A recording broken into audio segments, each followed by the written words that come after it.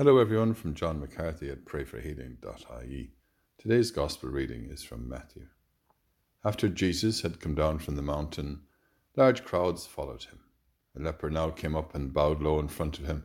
Sorry, said, if you want to, you can cure me. Jesus stretched out his hand, touched him and said, Of course I want to. Be cured. And his leprosy was cured at once. Then Jesus said to him, Mind, you do not tell anyone, but go and show yourself to the priest and make the offering prescribed by Moses as evidence for them. Lord, we give thanks that we can approach you. Like the leper, we come to you in faith. Stretch forth your hand and power to heal our sicknesses, wounds, and those in our families that need your help. Break the trauma of accidents, injuries, or wrong words spoken to us.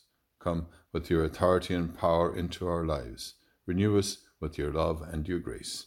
As we pray to our Blessed Mother on this, the 40th anniversary of the apparitions in Medjugorje. Hail Mary, full of grace, the Lord is with thee. Blessed art thou among women, and blessed is the fruit of thy womb, Jesus. Holy Mary, Mother of God, pray for us sinners now and at the hour of our death. Amen.